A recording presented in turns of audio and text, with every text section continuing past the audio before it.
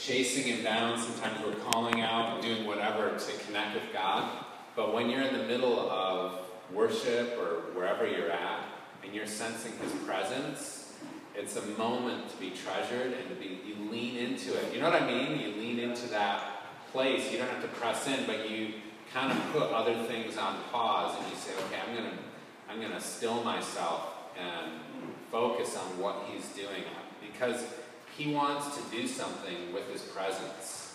He wants to pour out his presence on us, and there's a purpose to his presence that is really important for us, and that's kind of what we want to talk about today, is the purpose of his presence and the rest that he wants to bring. A couple of weeks ago, it was Pentecost Sunday, and of course we remember the story that's written about in the second chapter of Acts. Did you guys have any kind of focus on that at all? We didn't. To call that? You did not. Well, that's all right, because we're talking about it tonight. Excellent. So, so if you remember the story, Jesus died on the cross and then he rose from the grave, and he's spending some time with his disciples, and then he tells them to wait in Jerusalem until they receive the Holy Spirit. So they're waiting in Jerusalem, and they're probably, I would imagine, talking about, well, what does that mean to receive the Holy Spirit? You know, what is this going to look like? And then one day, while they're gathered together and praying, there's a sound of a mighty rushing wind. And then, over each person's head, there's this flame of fire. I mean, you can imagine that being in this room right now and seeing something like that, and hearing something like that. And then they start to speak in other languages, and somehow it all pours out onto the street, and people start remarking and asking questions, right? So that's the day, that was on the day of Pentecost, that the Holy Spirit was poured out. Jesus told them to wait. He said, wait for this to happen. Don't do anything just yet. But you'll receive power when this happens. And so this is in the midst of happening, and people are asking questions. And Peter stands up, and he raises his voice. He stands up with the other 11 apostles, and he starts to explain, this is the outpouring of the Holy Spirit that was prophesied by Joel. This is what's happening right now. And then he goes on to explain who Jesus is. He's like, you know who Jesus really is? And he starts to talk about how Jesus is the Christ. And he gives this sermon, and as he reaches the end, some of the people there are cut to the heart, and they say, what do we do to respond to this? This is what Peter says. This is Acts 2, verse 38. Then Peter said to them, repent, and let every one of you be baptized in the name of Jesus Christ for the remission of sins, and you shall receive the gift of the Holy Spirit. So there's kind of 3 or maybe 4 parts to his response. He says, repent. He says, be baptized. And then kind of what happens is that you'll experience the remission of your sins, and you'll receive the gift of the Holy Spirit. Now, what is amazing to me is that Peter himself just received the gift of the Holy Spirit moments before. So he doesn't really have a lot of experience with this stuff yet. But by the power and revelation of the Spirit, he speaks boldly. And we know Peter doesn't really have a problem opening his mouth and declaring things boldly, even if he's wrong or right. But in this instance, he's right, and he's speaking by the Spirit. He's like, this is what's happening, this is what you need to do. And whatever you see happening with us, 120 people, the same thing is going to happen to you. Well, on that day, about 3,000 people respond, and they repent. I don't know how they handled the baptism, but they responded. They were added to the church, and they must have worked all that out, and we then can kind of deduce they received the Holy Spirit. They received the Holy Spirit. Now, they, at this moment when Peter gives this sermon, they don't really know what that means. What does it mean to receive the Holy Spirit? I mean, they could look at some of the scripture. Maybe they were even talking about that scripture in Joel during that space of time between Jesus ascending into heaven and the day of Pentecost. They may have been discussing, what is this going to look like? I mean, John the Baptist said, you'll be baptized with fire. Are they thinking this will be like Shadrach, Meshach, and Abednego? Like, we'll be in this fire. What will this look like? And so maybe they're discussing that before it happens. But Peter doesn't know how it will impact people in a full sense because he's never seen it or experienced it. In fact, they had very little clue to what was going on and how Jesus was going to build his kingdom. Because after Jesus said those words, wait until you receive the Spirit, between him saying that and him ascending into heaven, moments later, they asked him, so are you going to restore the kingdom at this time? They're still thinking, well, maybe he's going to go kick the Romans out right now. They really don't understand how it's going to work yet. Okay, I want to jump to the next chapter. This is the next recorded sermon of Peter. Maybe it's the next day, maybe it's a little while later. It doesn't say. But he concludes his sermon in a similar way. He says, repent. This is Acts chapter 3, verse 19. Repent, therefore, and be converted, that your sins may be blotted out. So all this language is very similar. So that times of refreshing may come from the presence of the Lord. And I believe he's following kind of the same formula as the first sermon from the chapter before. But he's defining what is it like to receive the gift of the Holy Spirit. Because I think they saw what happened to people. Now they know what happens when you receive the Holy Spirit. Times of refreshing come, and people experience a change in their life that's notable and noticeable, and you can talk about it and you can describe it. Something happened when they received the Holy Spirit. Now they have some experience and they can look at it. And he describes it like times of refreshing will come when you take this step. How many of us have experienced those times of refreshing? Yeah. I experienced those times of refreshing, and that's what we're doing today. That's why we're here. Okay, well, that refreshing, I was looking at the Greek for that, and when you look at it, literally it means to be resuscitated, like to be brought back, or to catch your breath. To catch your breath, and for some reason, that phrase, to catch your breath, really stood out to me. Is there anyone here who is trying to catch their breath in life? Right? Okay, we are halfway through June, so maybe in July you'll catch your breath, right? Maybe July is kind of busy too. You've got this coming. Okay, so what about August? But actually this summer, maybe when the fall comes in September, sometime to change the season, isn't that a good time to catch your breath? Or October is a safe bet, right? Don't we think that way? Are we ever going to catch our breath through that? No. Has it ever worked out? Maybe occasionally on accident or something. People were busy in Peter's time as well. That's right. They needed to catch their breath. Do you think that Jesus knew how busy you would be this week when he said, I'm going to build my church? Did he have any idea? Yeah, he knew, right? It wasn't a surprise. And I think that part of the gift of the Holy Spirit is it's the Lord's provision for us to catch our breath while we're living in a fallen world where it's just so easy to be running around like chickens with our heads cut off. And they observe that. He wants us to catch our breath in him. And there's a provision to receive that life through him. Now, I had experienced that even right from the beginning of being a Christian, and it really stood out to me because I didn't expect that. I didn't know that that was going to happen.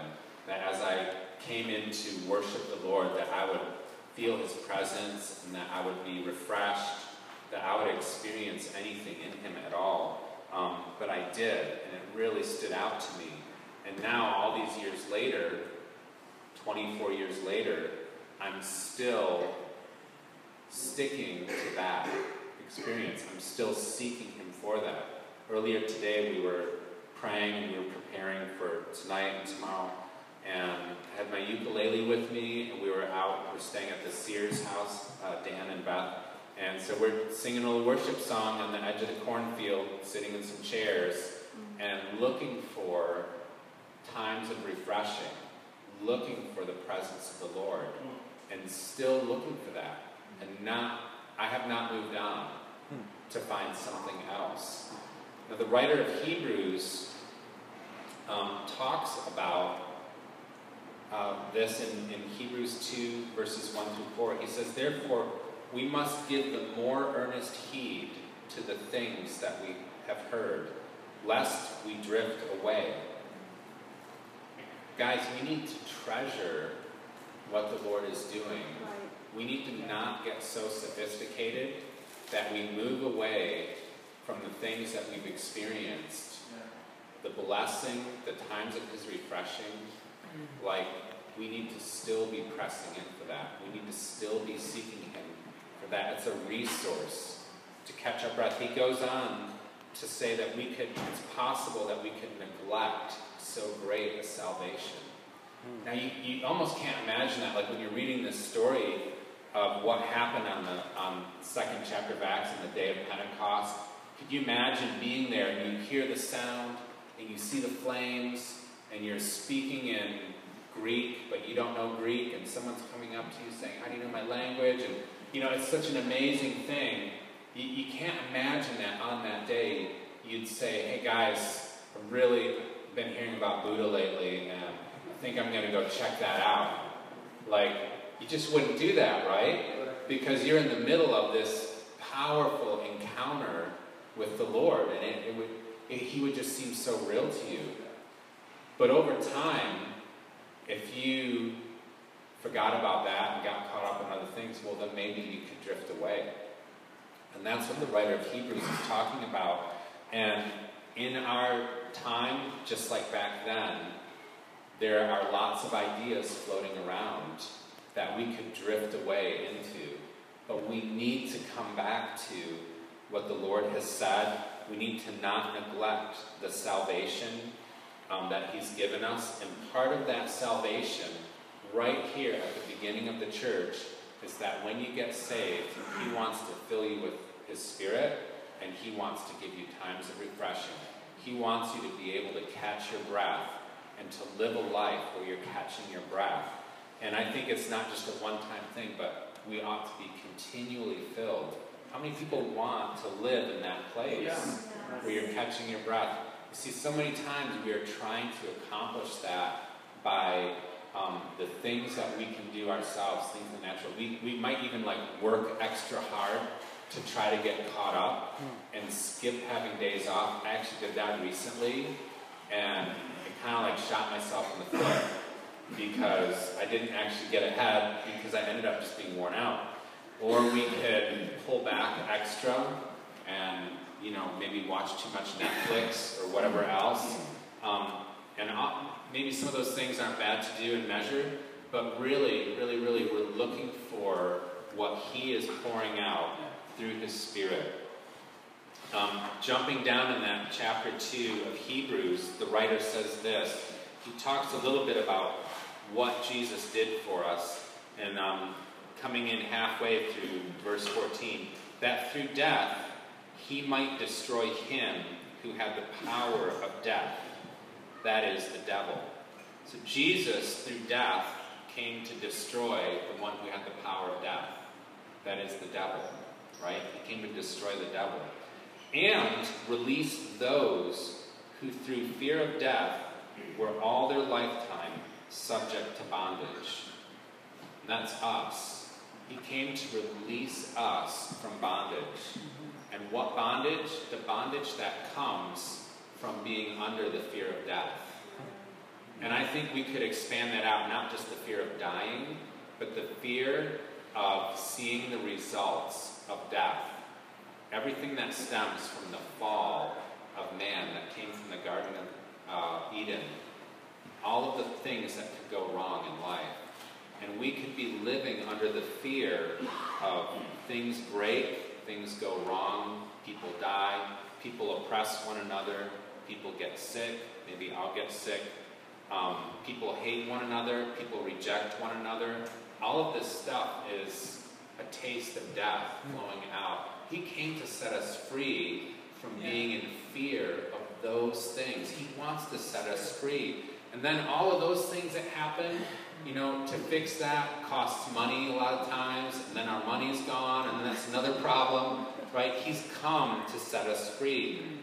He's come to bring us back to that place. And how do we get there? I think we just kind of step back to that same process at the very beginning. Repent. Be converted, that your sins may be blotted out, so that times of refreshing may come from the presence of the Lord. And we can keep coming to Him again and again. I repent for being under these fears. I repent for that. And we seek Him, and He renews us, and He wants to pour out His Spirit and pour out times of refreshing. Okay, I'm going to add a couple of points to this. As we were coming into the Pentecost season, I was just thinking about what are some of the things that happen to us when we're filled with the Holy Spirit.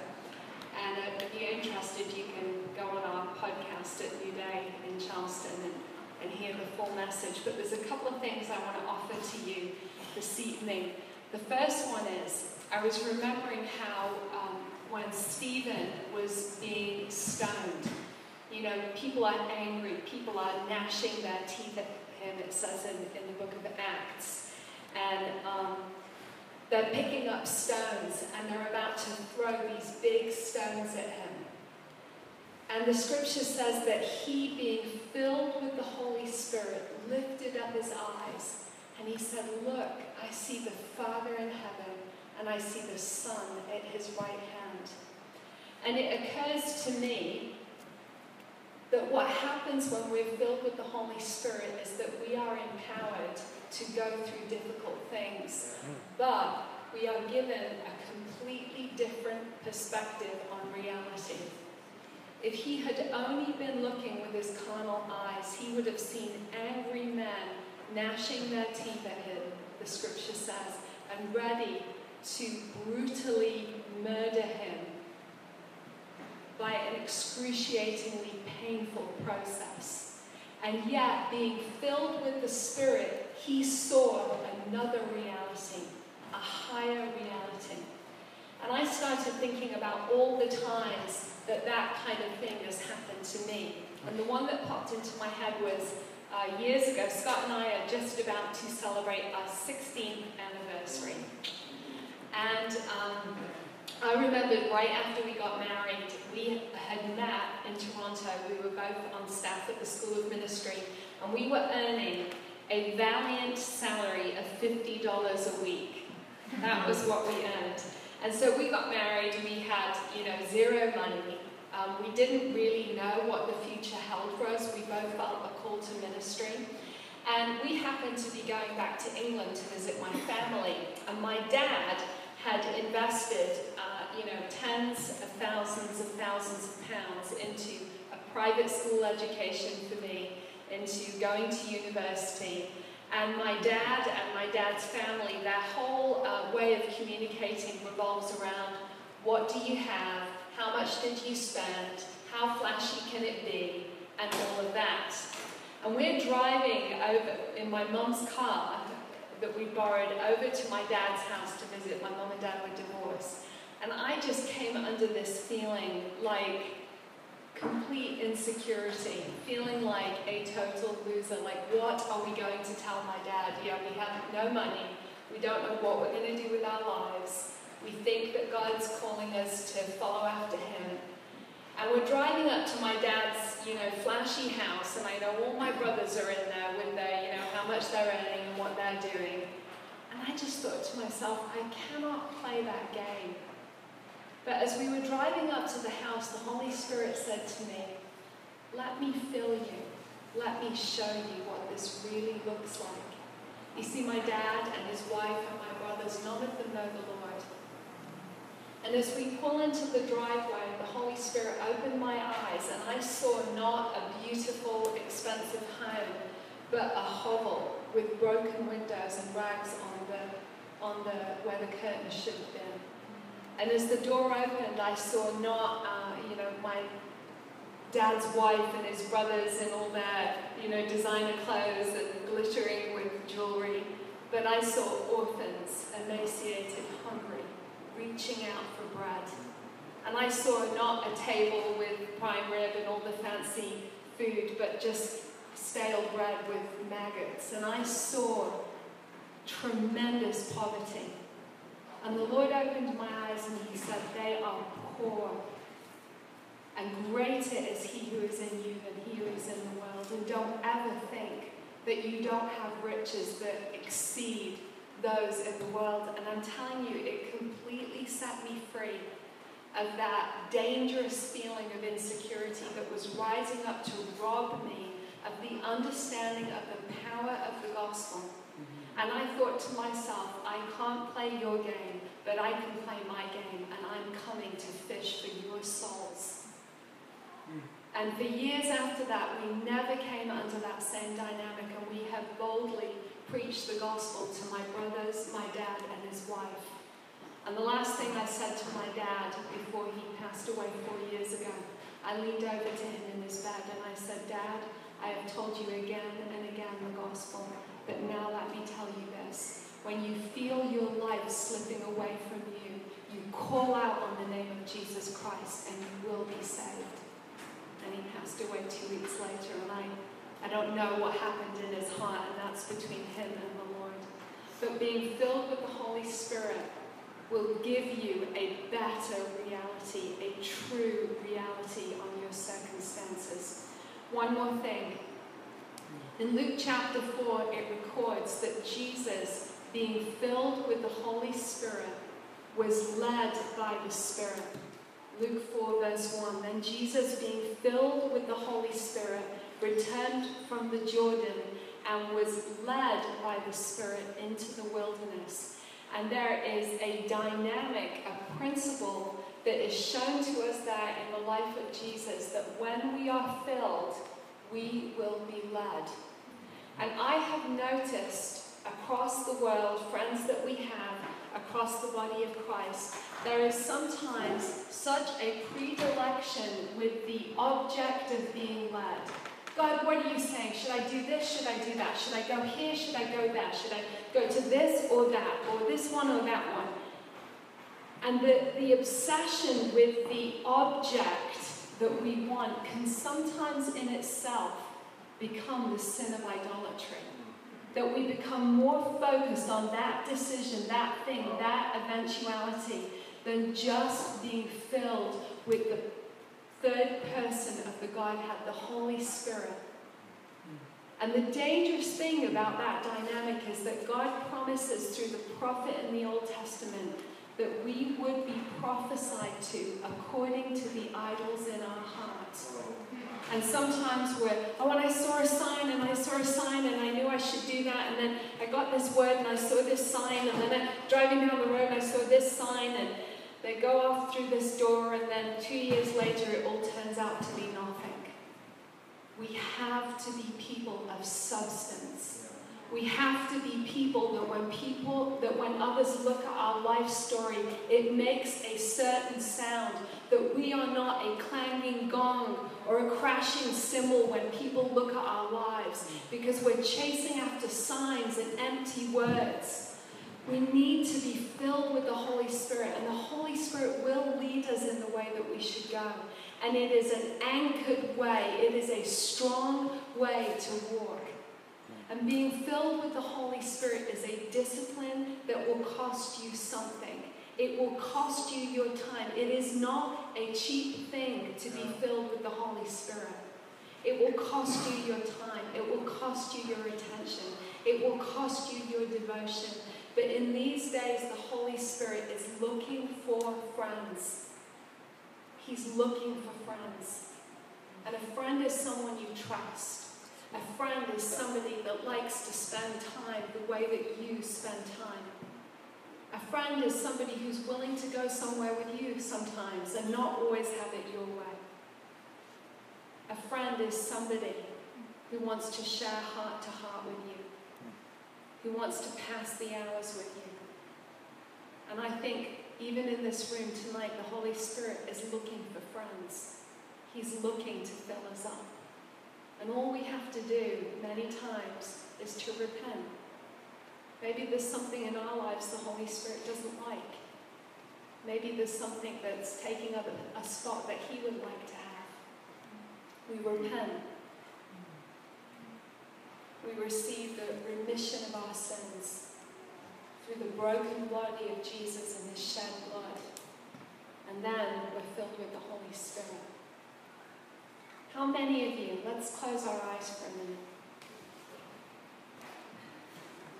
Last Sunday at church, just at the end of the worship, the Holy Spirit said, oh, Holy Spirit, I just want to be your friend. I want to be a better friend to you. And He asked me this question. He said, do you want to work more closely with me? I said, yes, I do. And He said, well, then you have to repent of your pride. So I just got up in front of the whole church and shared that word. And I said, I repent of my pride. I'm still trying to figure out what that means. But Holy Spirit, if there's something we need to turn away from, lay aside. And sometimes it's not sin, sometimes it's just distraction. Just show us, Holy Spirit.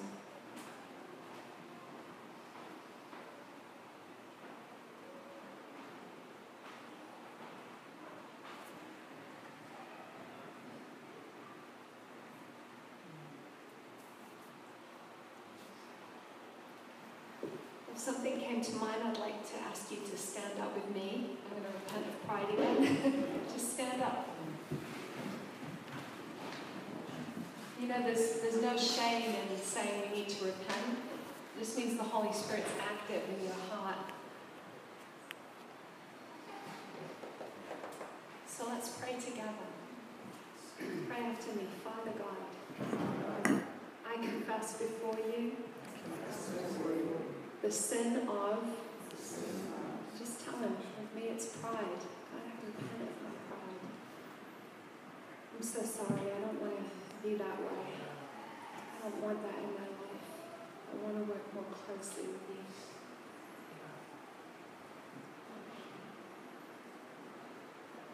Well, the nice thing about confessing sin is that He likes to come and wash us. So, Holy Spirit, come and sanctify us right now. Jesus, wash us in your blood again this evening.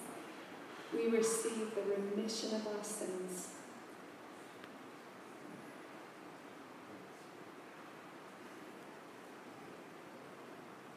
And so now, let's lift up our hands. Let's just say, Holy Spirit, fill me up again. I want to catch my breath this evening. I want to catch your breath from heaven. Let's just take a moment to just breathe in the air in this room, and as we're doing that, we're acknowledging that we're breathing in His presence as well.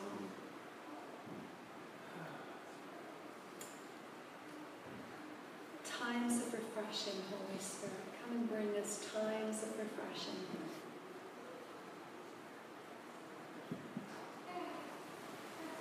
Thank you, thank you. I just release times of refreshing You know, if you need times of refreshing, just stay in the spot for a minute. Just lean into His presence. And we don't always have to feel it in the moment. We can believe Him in faith that we receive it and we notice it after the fact because we see the difference when it works out. So, Holy Spirit, come. We still need what you gave on the day of Pentecost. We still need to be living in that place of your refreshing. We still need that.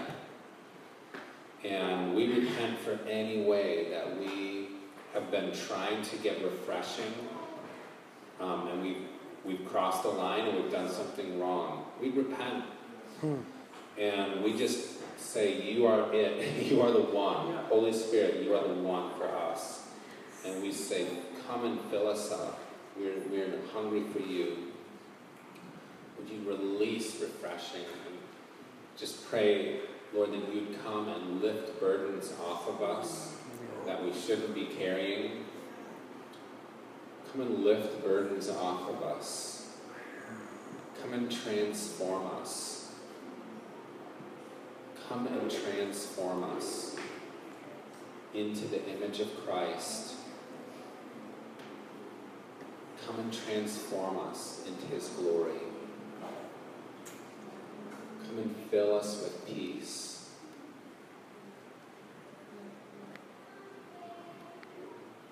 Thank you, Lord. Just place your hand on someone nearby and say, Holy Spirit, come fill this person up. Holy Spirit, come and fill this person up.